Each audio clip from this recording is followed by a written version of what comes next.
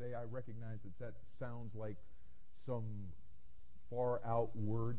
What that word really means is, it's found in Revelation chapter 3. In fact, why don't we go ahead and make our way over there. We've been studying through the book of Revelation chapter 3, looking at the 7 letters that our Lord wrote to 7 churches in Asia Minor around 95 A.D.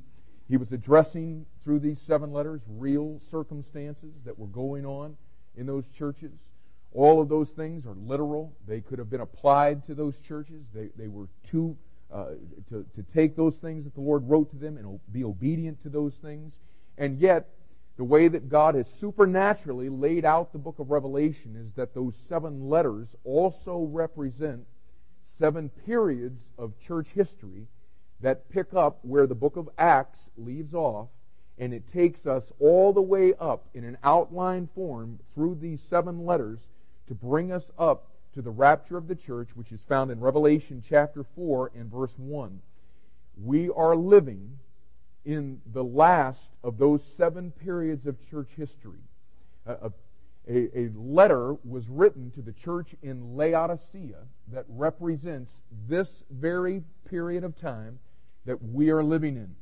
And what the letter to the Laodiceans lets us know is that we think that we are better than we are. We think that we're at one place with God when we're really at a totally different place from His perspective. And one of the things that I found about Laodiceans is Laodiceans always think that the Laodiceans are somebody other than themselves. You see, the Laodiceans, it's not us, it's the liberals, it's the other people. And you see, that's the chief characteristic of Laodiceans, is they always think it's somebody else. Because I'm spiritually rich and increased with goods and have need of nothing. I see just perfectly, and I've got it all together.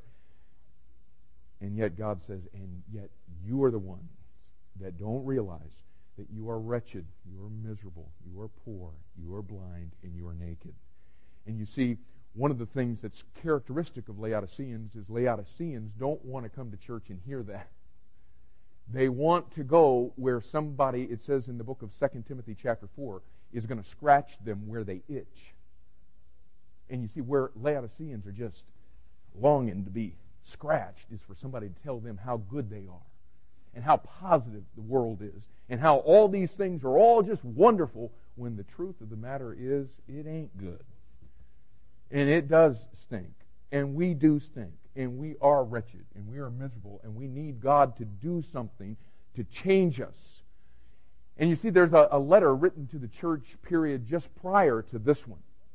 It was a letter written to the church at Philadelphia.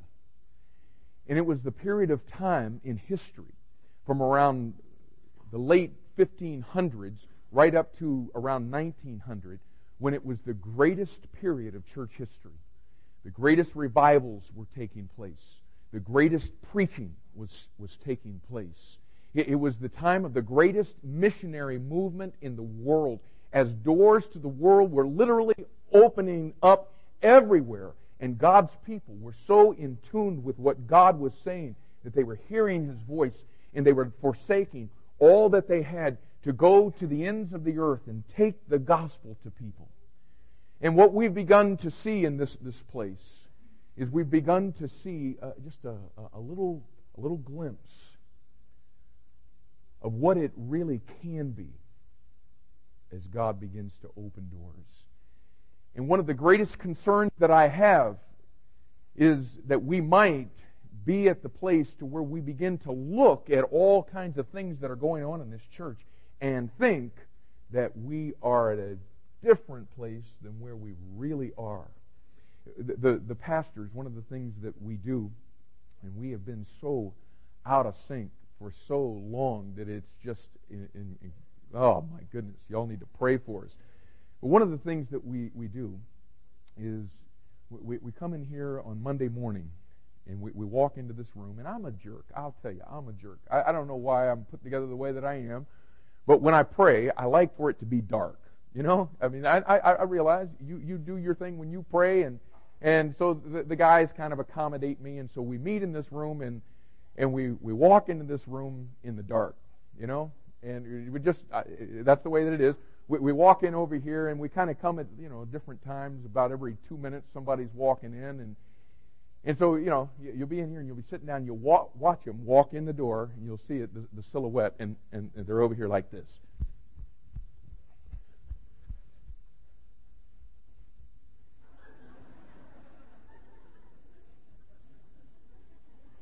Okay, and now your eyes have adjusted, and so you can see everything, You see the monitors there, and they start about right here, going. They know that these monitors are somewhere there, and so it's like this, and so we're talking, we're carrying on a conversation. But the longer you're in here, the easier it is to see all the stuff around you, even in the dark.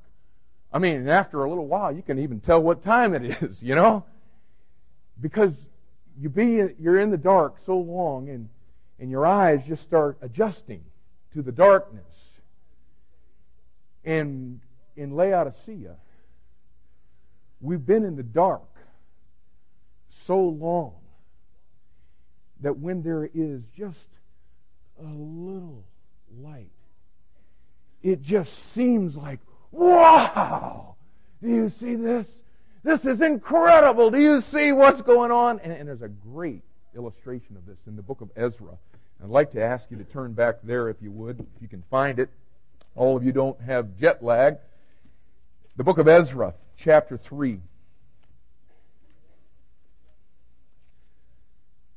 Just a little bit over to the left, if you can find the Psalms, which are right in the middle of your Bible. Ezra chapter 3.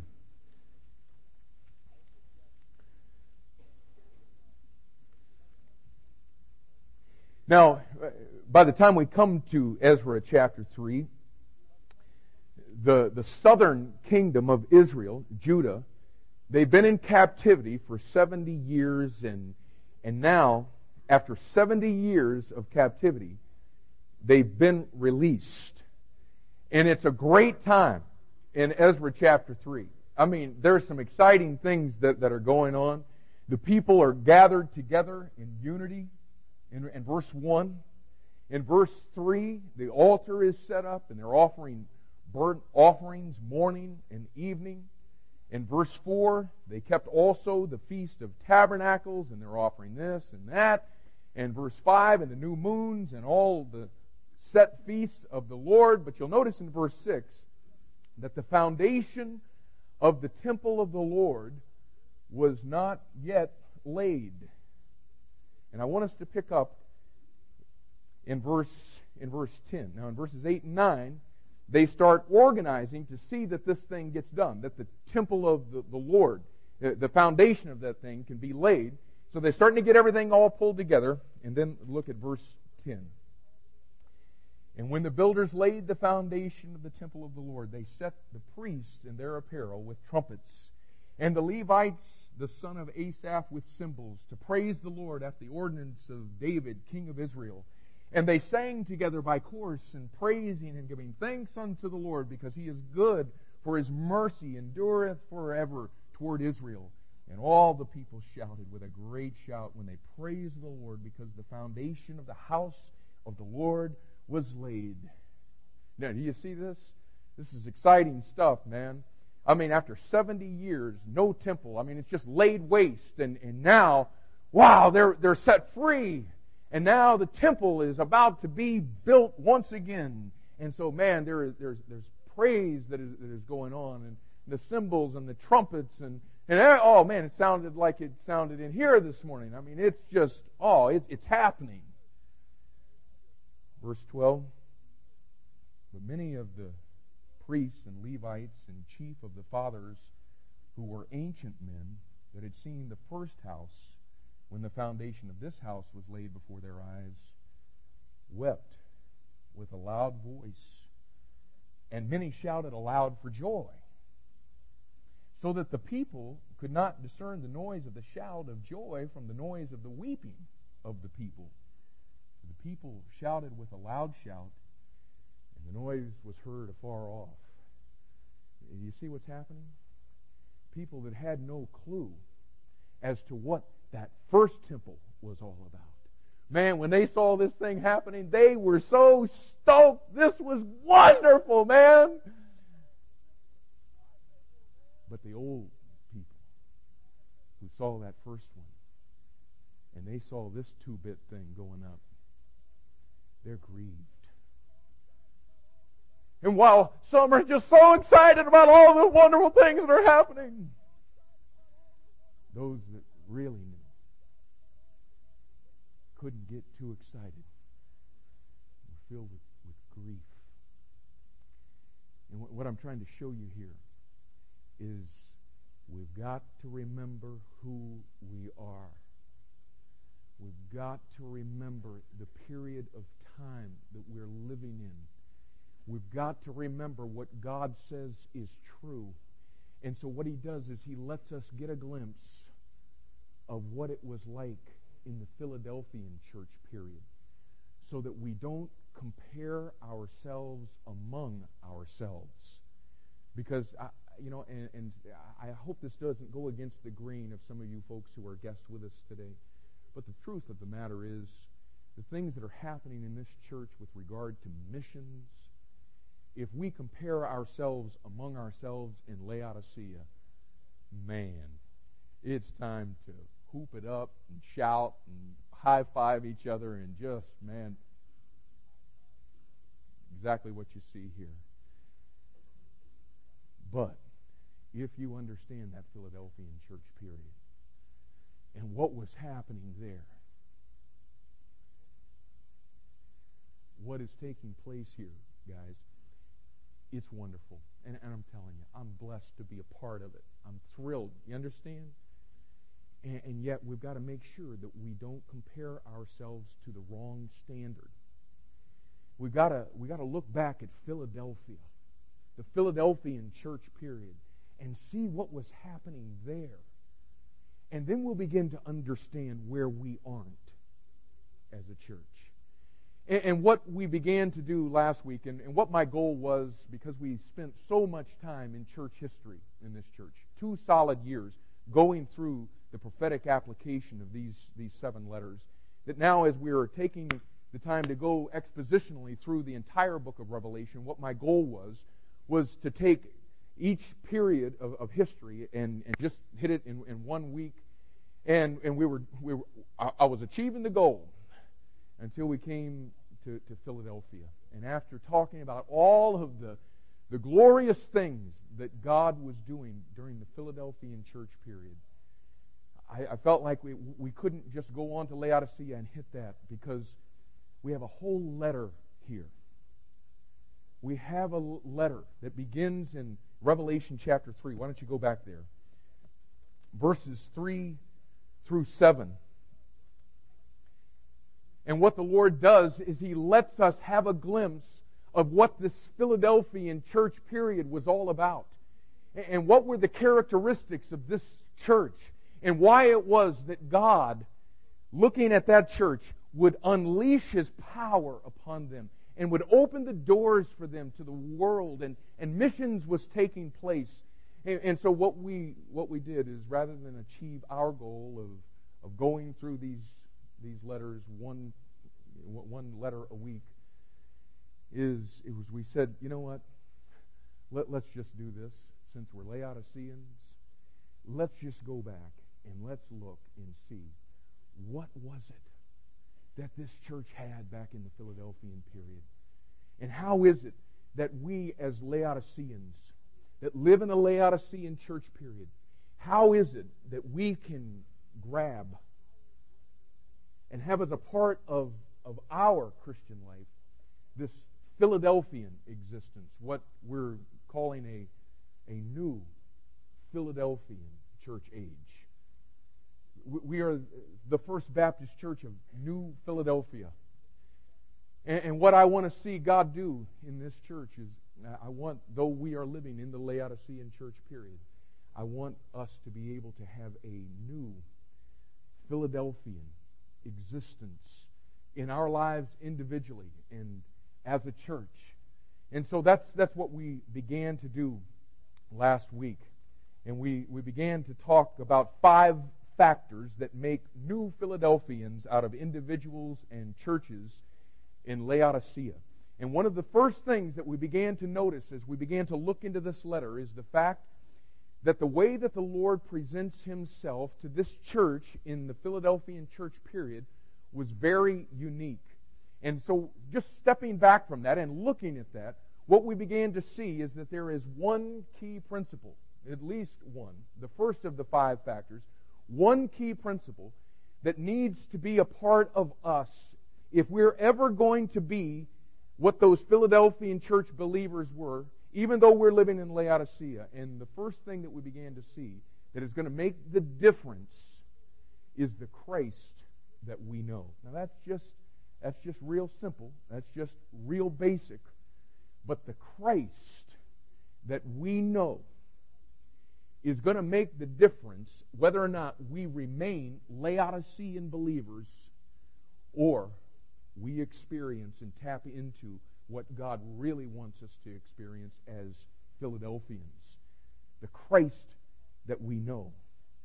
And we began talking last time about the fact that the Jesus that most Laodiceans know is a different Jesus than the Jesus that presents Himself to this church in the Philadelphian church period. And listen, the Philadelphian church age was what it was because it was a church that saw the Lord Jesus Christ and knew the Lord Jesus Christ in the fullness of His glory. They saw Jesus Christ the same way that John saw Him in Revelation chapter 1. And we began to talk about the fact that in each of these 7 letters, the Lord, and we were following a consistent outline. We looked at the commission to each of these churches. That is the letter written to the church at Ephesus and the church in Smyrna and Pergamos and Thyatira and Sardis and Philadelphia. That's the commission, and it's consistent, that part of the outline. The second thing that the Lord does is the character. He presents some aspect of His character to that church in that period of time needed to understand and needed to apply to their situation. And we saw how that in each one of these letters, the character of Christ that our Lord uses in presenting Himself to these churches, you can go back into Revelation chapter 1 when John saw the Lord in all of the fullness of His glory. You can go back and see specifically where our Lord, in addressing Himself to these churches, picked up from what John was revealing about what he saw when he saw the Lord Jesus Christ that way. And you can do that consistently with every single one of these letters except for the letter to the church at Philadelphia. And the Lord presents Himself to this church in verse 7 of Revelation chapter 3. And He says, "To the angel of the church in Philadelphia write, These things saith He that is holy, He that is true, He that hath the key of David." And what we begin to see is you cannot go into Revelation chapter 1 and see specifically where the Lord is pulling that aspect of His character from. And as I began to look at that thing and just began to say, Lord, I know that when you break a pattern like that there's a reason, there's something you're trying to show us through that. And what I began to understand is what our Lord is describing in verse 7 is the composite of everything that John saw. This was the only church. The Philadelphian church period was the only church that saw Christ in the fullness of His majesty and glory, in the fullness of His holiness. And it was just that point. It was every bit of that John saw that led him in chapter 1. Look at it in verse 17.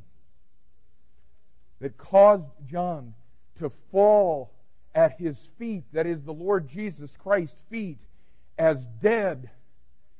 John saw the holiness of the risen and glorified Christ, and the only response that he could have, the most comfortable position that he could find himself in, was on his face at the feet of the Lord Jesus Christ. I mean, he came to the point, he who had this intimate walk with the Lord, all through the Gospel of John, he refers to himself as that beloved apostle. He is the one that laid his head on the breast of Jesus, and yet he sees the risen and glorified Christ in all of his holiness, and he has got to get at his feet. He's got to get on his face. And here is John, absolutely lifeless. You get it? Self. Obliterated. And you see, the thing that made the Philadelphian church period, was it was a church that saw the Lord Jesus Christ the same way that John did. And it was a church that had the same exact response to His holiness that John had. And it too fell at His feet as dead. The believers in the Philadelphian church period, their life was obliterated. Their will was obliterated. Their rights were obliterated because of the way that they saw the Lord Jesus Christ, because of the Christ that they knew in the Philadelphian church period. Self died, and they laid at His feet selfless. And like we saw in what took place with Isaiah, it's amazing the things that you can hear the Lord say from His feet. Isaiah saw the holiness of the Lord, and he confessed his sin. Because you see, that's the response of people who see the holiness of the Lord Jesus Christ. When you see that, you see yourself for who you are, and you confess your sin, you humble yourself before Him, and then you begin to hear the voice of the Lord saying, "Whom shall I send? And who will go for us?" And nobody in Laodicea hears that voice anymore, because their hearing is so clogged because of sin in their life that gets accumulated in our spiritual ears, that keeps us from hearing the voice of the Lord. And so we can merrily go on our way, living our life for ourselves, because we can't hear the voice of Almighty God saying, "Whom shall I send, and who will go for us?" But here was this church, the church in the Philadelphian church period. They saw the Lord Jesus Christ in the fullness of His glory. And what we began to look at was, and this is the Christ that they had come to know, and the Christ that we must come to know if we're going to experience a new Philadelphian experience in Laodicea. It was letter A on your outline. For those of you that still have it, forgive me. In coming back yesterday, I did not have time to get the study sheet pulled together. But the Christ that we know is going to be the thing that makes the difference. And point A under that is that we must have, if we're ever going to be anything other than a Laodicean, we must have an overwhelming comprehension of Christ's holiness. We must come to know Christ with an overwhelming comprehension of His holiness. Jesus says in verse 7, "These things saith He that is holy." This was a church that saw the Lord Jesus Christ in His holiness, and as a result of that, they saw themselves just like Isaiah did, and then they had the same response. They began to hear the voice of the Lord saying, "Whom shall I send?" And as a result, they were going, and God was opening up doors all across the world. But you see, in Laodicea, folks, the Christ that we know, now the Lord Jesus Christ is no less holy. It's just the Christ that we know in Laodicea. We don't see Him in the full holiness that is His like they did in Laodicea. Our Lord says, "These things saith He that is holy." Peter writes in 1 Peter chapter 1 and verse 15, it says, But as He which hath called you is holy, so be ye holy in all manner of conversation. In other words, through everything that your life is saying to God, it ought to say that you are holy by the life that we live. Because we see Him in all of His holiness. And as a result of that, He says, you be holy, just like that. And you see, if we have a tainted or shallow view of His holiness, the result is we're going to have a tainted and shallow life of holiness that we actually live before Him.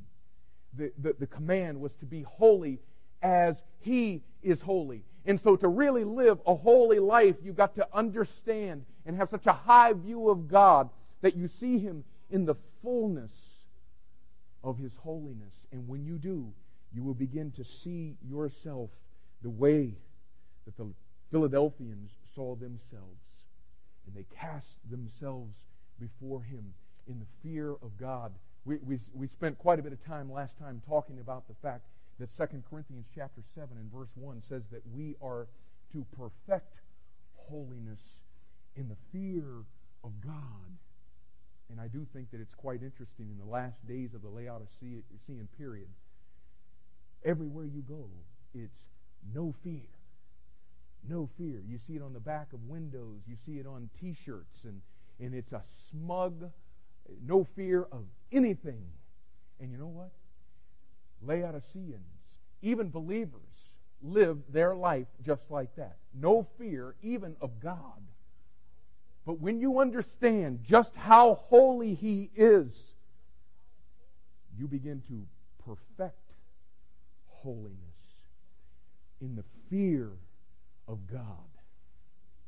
But He didn't just present Himself to this church as He that is holy.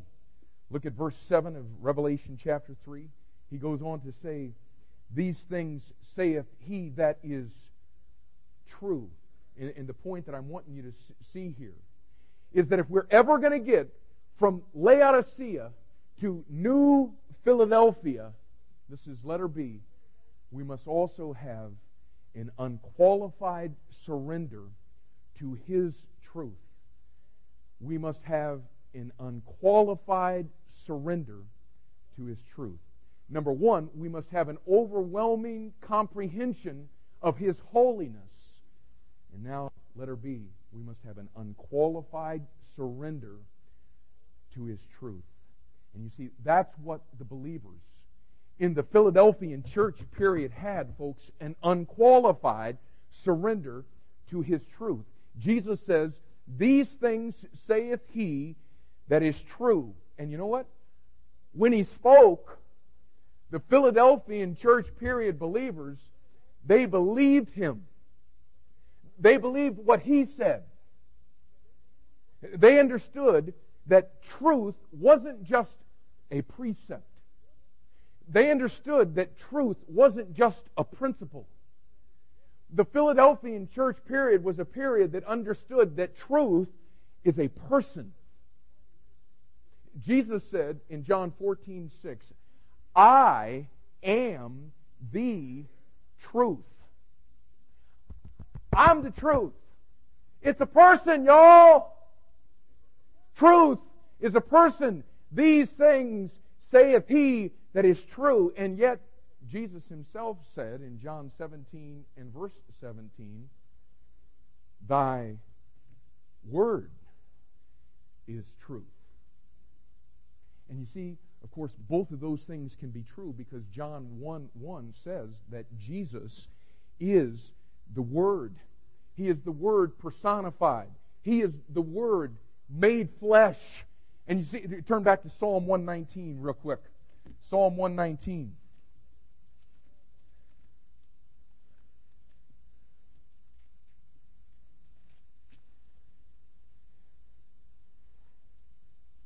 Jesus says, I am the truth. Jesus said, Thy word is truth.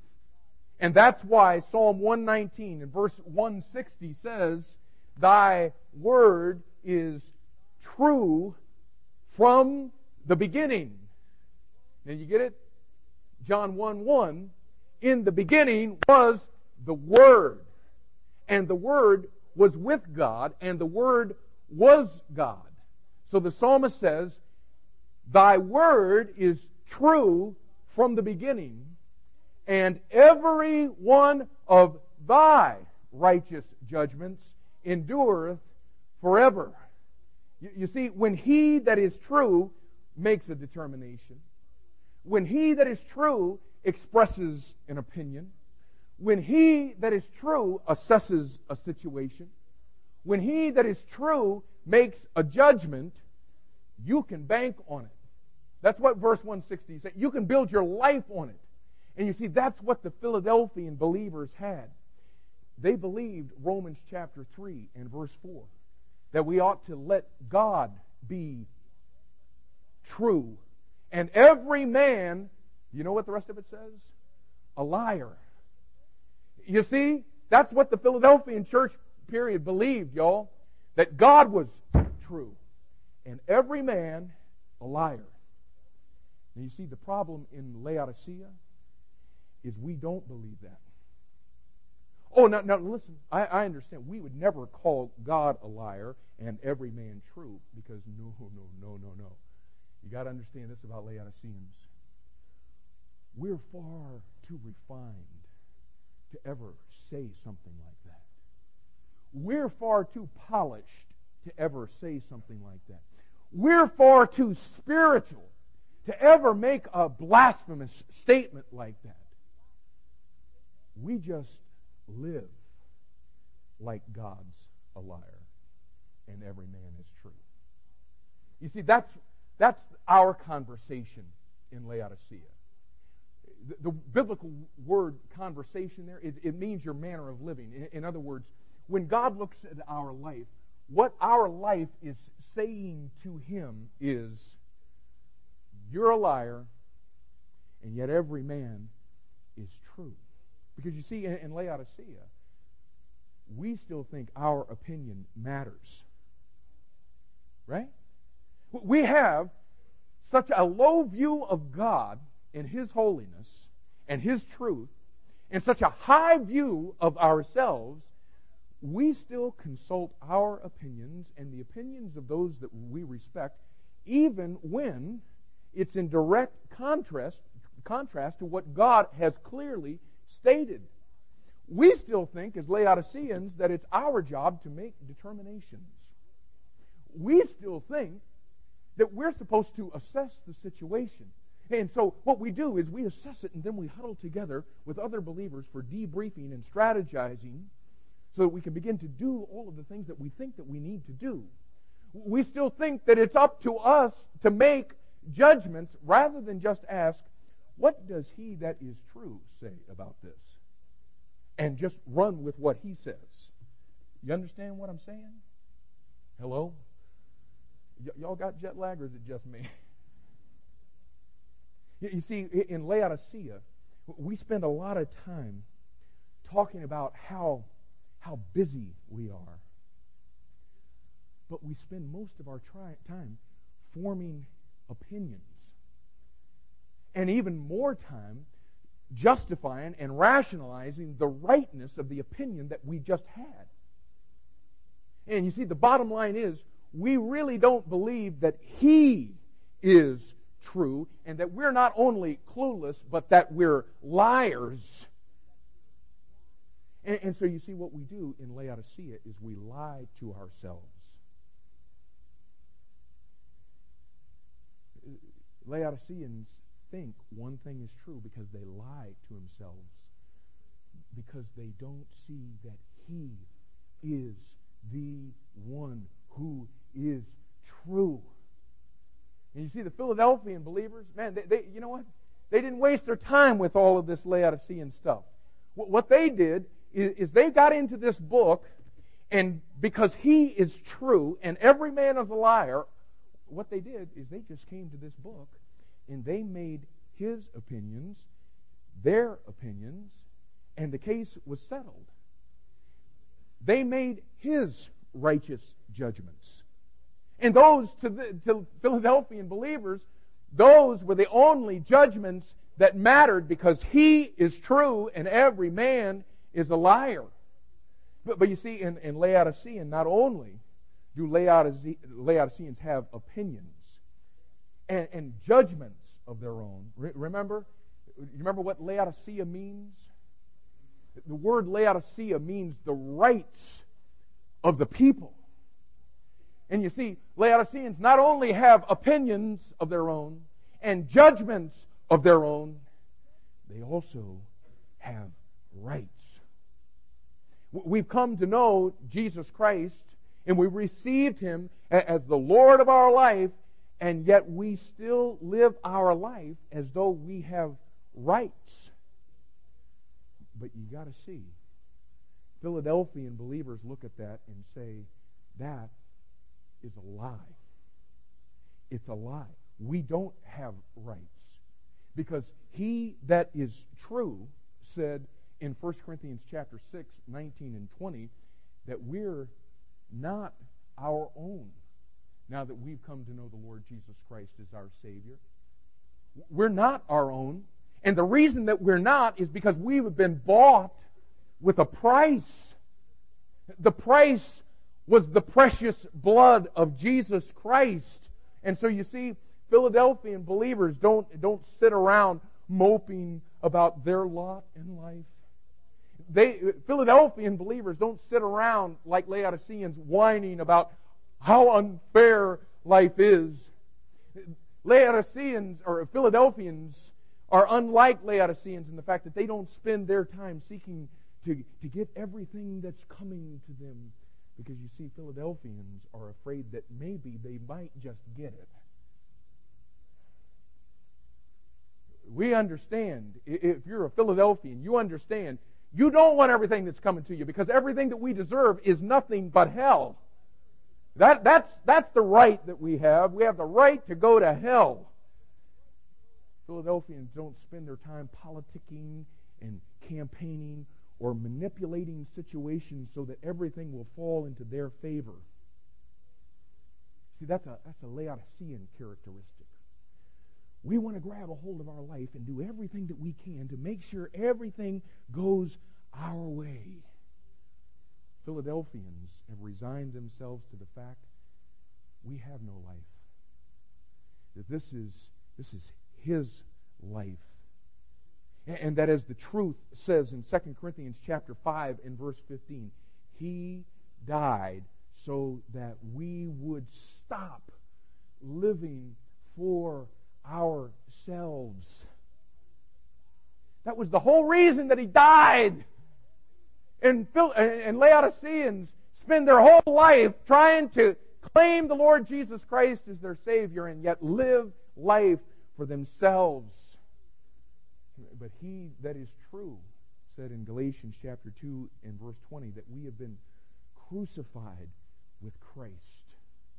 And now He wants to live His life through us. And as Colossians chapter 3 and verse 3 says, we're dead and our life is hid with Christ in God. And so when Laodiceans talk about rights, Philadelphians don't jump on the bandwagon and start trying to make things happen. They live their lives making the statement to God, let God be true and every man a liar. If Laodiceans say that we have rights, we don't listen to that. We have no rights because of what He paid for us, His own blood. Laodiceans come to Jesus. And yet, even in coming to Jesus, that they claim is their Lord, they live their lives according to the world's philosophy. That your success in life is determined by what you wear, and by what you drive, and by where you live. Philadelphians say that's a lie. Because He that is true said in Luke chapter 12 and verse 15, a man's life consisteth not in the abundance of the things which he possesseth.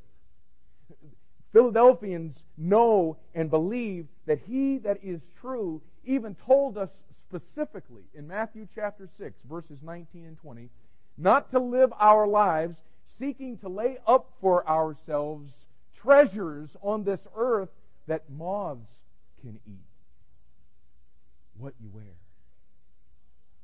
And not to spend our lives seeking to lay up for ourselves treasures on this earth that rust can corrupt, what we drive. And not, he said this specifically, don't live your life for that stuff. What you wear, what you drive. Don't live your life seeking to lay up for yourselves treasures on this earth that thieves can break through and steal.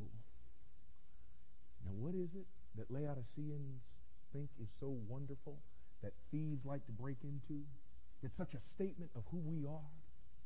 It's where we live, isn't it? And all the stuff that we spend all of our time seeking to put in that place that thieves can break into and steal. And you see, while the world, like at no other period of time, is going to hell at a greater percentage than at any period of time in the history of man, while the world is dying and going to hell, Laodiceans spend their time and energy trying to seek those very things that God said, don't lay up for yourselves this junk. And while God keeps blessing us and blessing us so that we can lay up treasures in heaven where neither moth nor rust doth corrupt and thieves cannot break through and steal, while He keeps blessing us and blessing us so that we can invest in His kingdom, you know what we do? We keep spending it and spending it on the very things that He told us not to invest in, while we rationalize and justify ourselves that we're doing both because, you see, we give $10 a week over and above our tithe and offering to missions.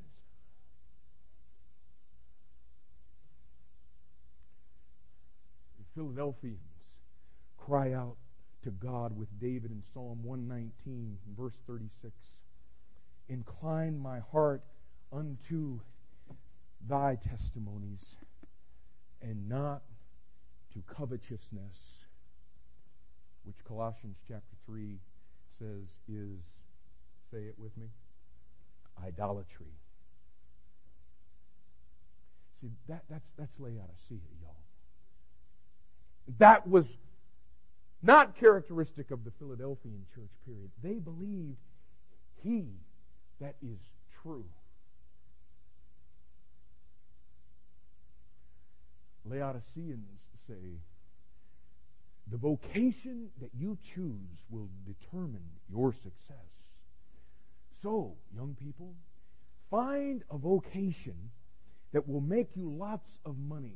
Study the market and find a vocation that's going somewhere in this world and will provide you great opportunity for advancement.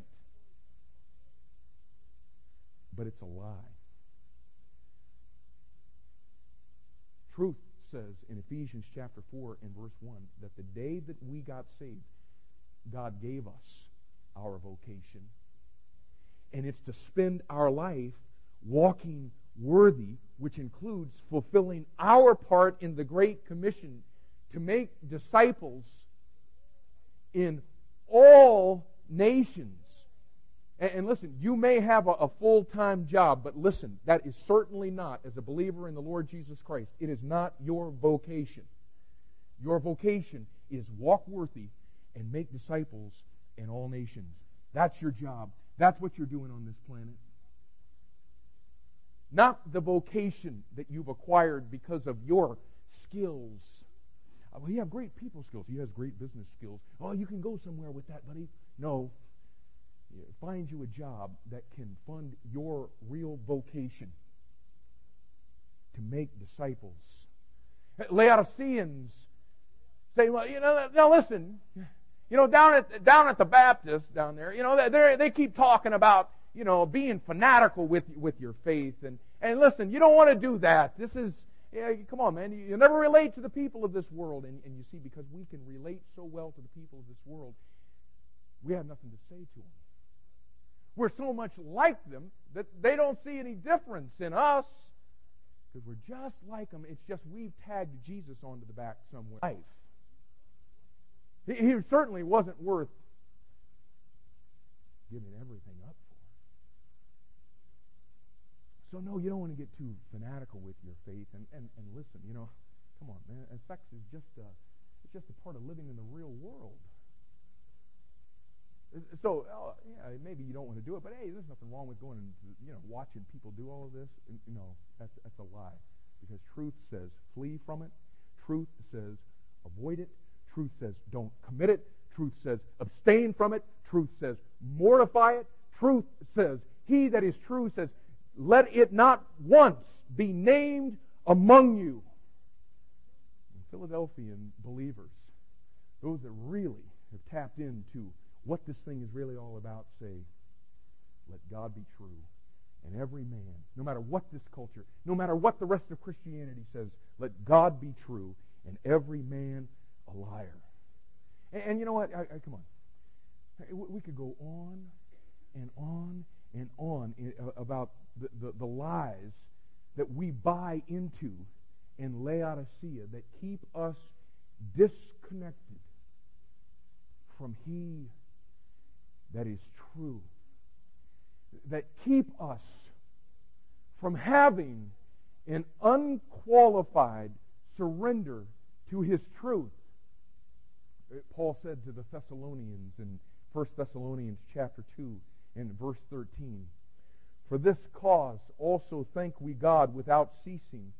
Listen, because when ye received the word of God which ye heard of us, ye received it not as the word of men, but as it is in truth the word of God, which effectually worketh also in you that believe. And you see, we will see the truth of the Word of God effectually work in us when we receive it, just like Paul just wrote there in 1 Thessalonians 2:13. When we receive it for what it is, the truth of God. Not when we rationalize it, not when we reason with it, not when we rearrange it to fit our lives, not when we replace it for the wisdom of men, but when we receive it. And, Pastor Mark, if you didn't have jet lag, you might have thought that was a good place for an amen. When we just come to this book, y'all, and because He that is true said it, we just come to it and we've got an unqualified surrender. That's what I believe right there. He that is true said it. Now, all the voices in Christianity, they don't say that, but they're liars. This is what truth says. And James 1:21 says, listen, receive with meekness the engrafted word. You know what that is? That is an unqualified surrender to His truth. It's the Spirit. It's the Spirit of Philadelphia that says, I present myself to your word, Father, and surrender myself totally to your lordship.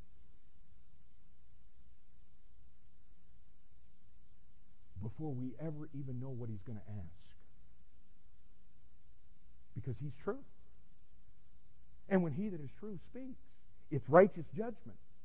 And so we don't have to do anything with it, right? You don't even have to add water to it. You don't have to bake it. You don't have to do anything. When He says it, just receive it. And you know when you're there. You know when Philadelphia is starting to be a part of you. When you can say 3 simple words to the Lord. Just three. Whatever, wherever,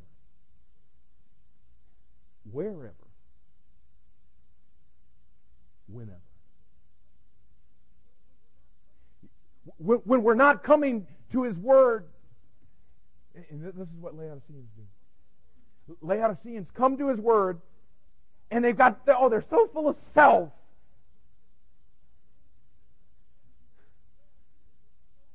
Laodiceans are so full of self. They come to His Word, and what they really want is they want God to zap them. God, make me do it. I don't want to. So God, zap me. What we want is we want God to move in and override our wills and our desires and our plans. Philadelphians humbly come to His truth with the attitude, show me, Lord, what you want me to do. And Lord, whatever it is, I'll do it. Show me where you want me to go. And Lord, wherever it is on this planet, Lord, I'll go. And show me when you want me to do it. And Lord, whenever it is, I'm there. You see, folks, listen. That's why Philadelphia was what it was. Because that's the spirit of Philadelphia. That's the way our Philadelphian brothers and sisters approached this book. And Philadelphia will never be a part of us until we too have an unqualified surrender to His truth. And then there's a third thing that I want to hit this morning.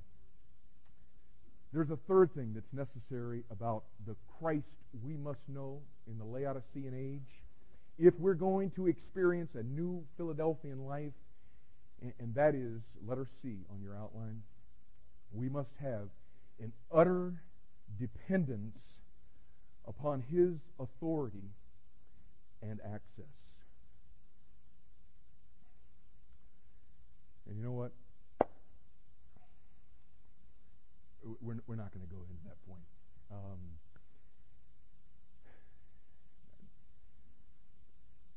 I think what's going to happen is I think I'm going to force the point. I'm going to be fighting the clock, and that the point is far too important for us to mess with. And now listen. And the point that we just covered is far too important for us to just breeze by like it didn't happen. Folks, we're Laodiceans, and God has done some great things in this church. And I'm not trying to say that God hasn't done those things, or that we shouldn't be excited. Hey, there are plenty of things to be excited about. But we cannot get off of the fact that there is a whole lot of Laodicea that's connected to our eyes, to our ears, to our wallets, to our attitudes. I grew up in Florida and was at the beach every chance that I could get, and there used to be, you'd be at these the piers and the big pilasters and the intercoastal waterway, and we used to do weird things there, and try to get into that current and come into those pilasters. But oh man, you had to be so careful, because right underneath those pilasters, it's just smooth as it can be all the way down until it comes under the water, and then there's barnacles that attach themselves to those things, and they are just razor sharp, man. You grab a hold of one of those things, it'll just split you wide open. And there's all kinds of Laodicean barnacles that have attached themselves to us. But we're kind of like the top of those pilasters. We refine it. We make it look so smooth, so acceptable. That's Laodicea. We've learned how to look the part without being the part. We've got all of this junk on us. And that's why when we come to this church, that's why we spend so much time talking in the negative. It's so that we don't just get to the point to where we have accepted the barnacles as if this is the way that it's supposed to be. And so we've got to just keep letting the Spirit of God just start chiseling away at those barnacles that have attached themselves to us. And one of the dangers that the Laodiceans have also is they kind of like the hard stuff too. You know what? One of the dangers I have about this church is this: the harder that it is, the better the people in this church like it. We like it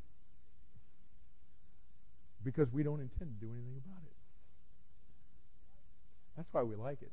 We like for somebody to cut it straight because that's not characteristic of Laodicea.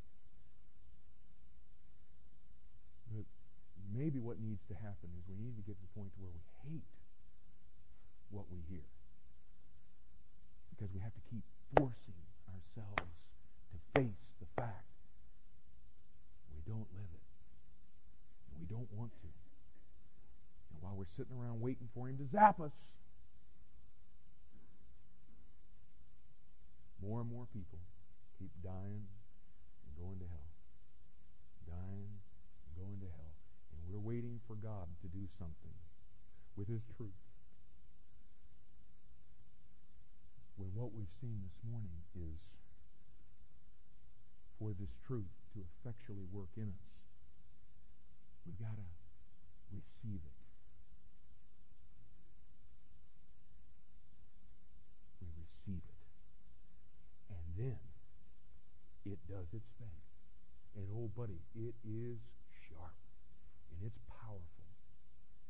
But until we come with an unqualified surrender to it as truth, it won't effectually work in us.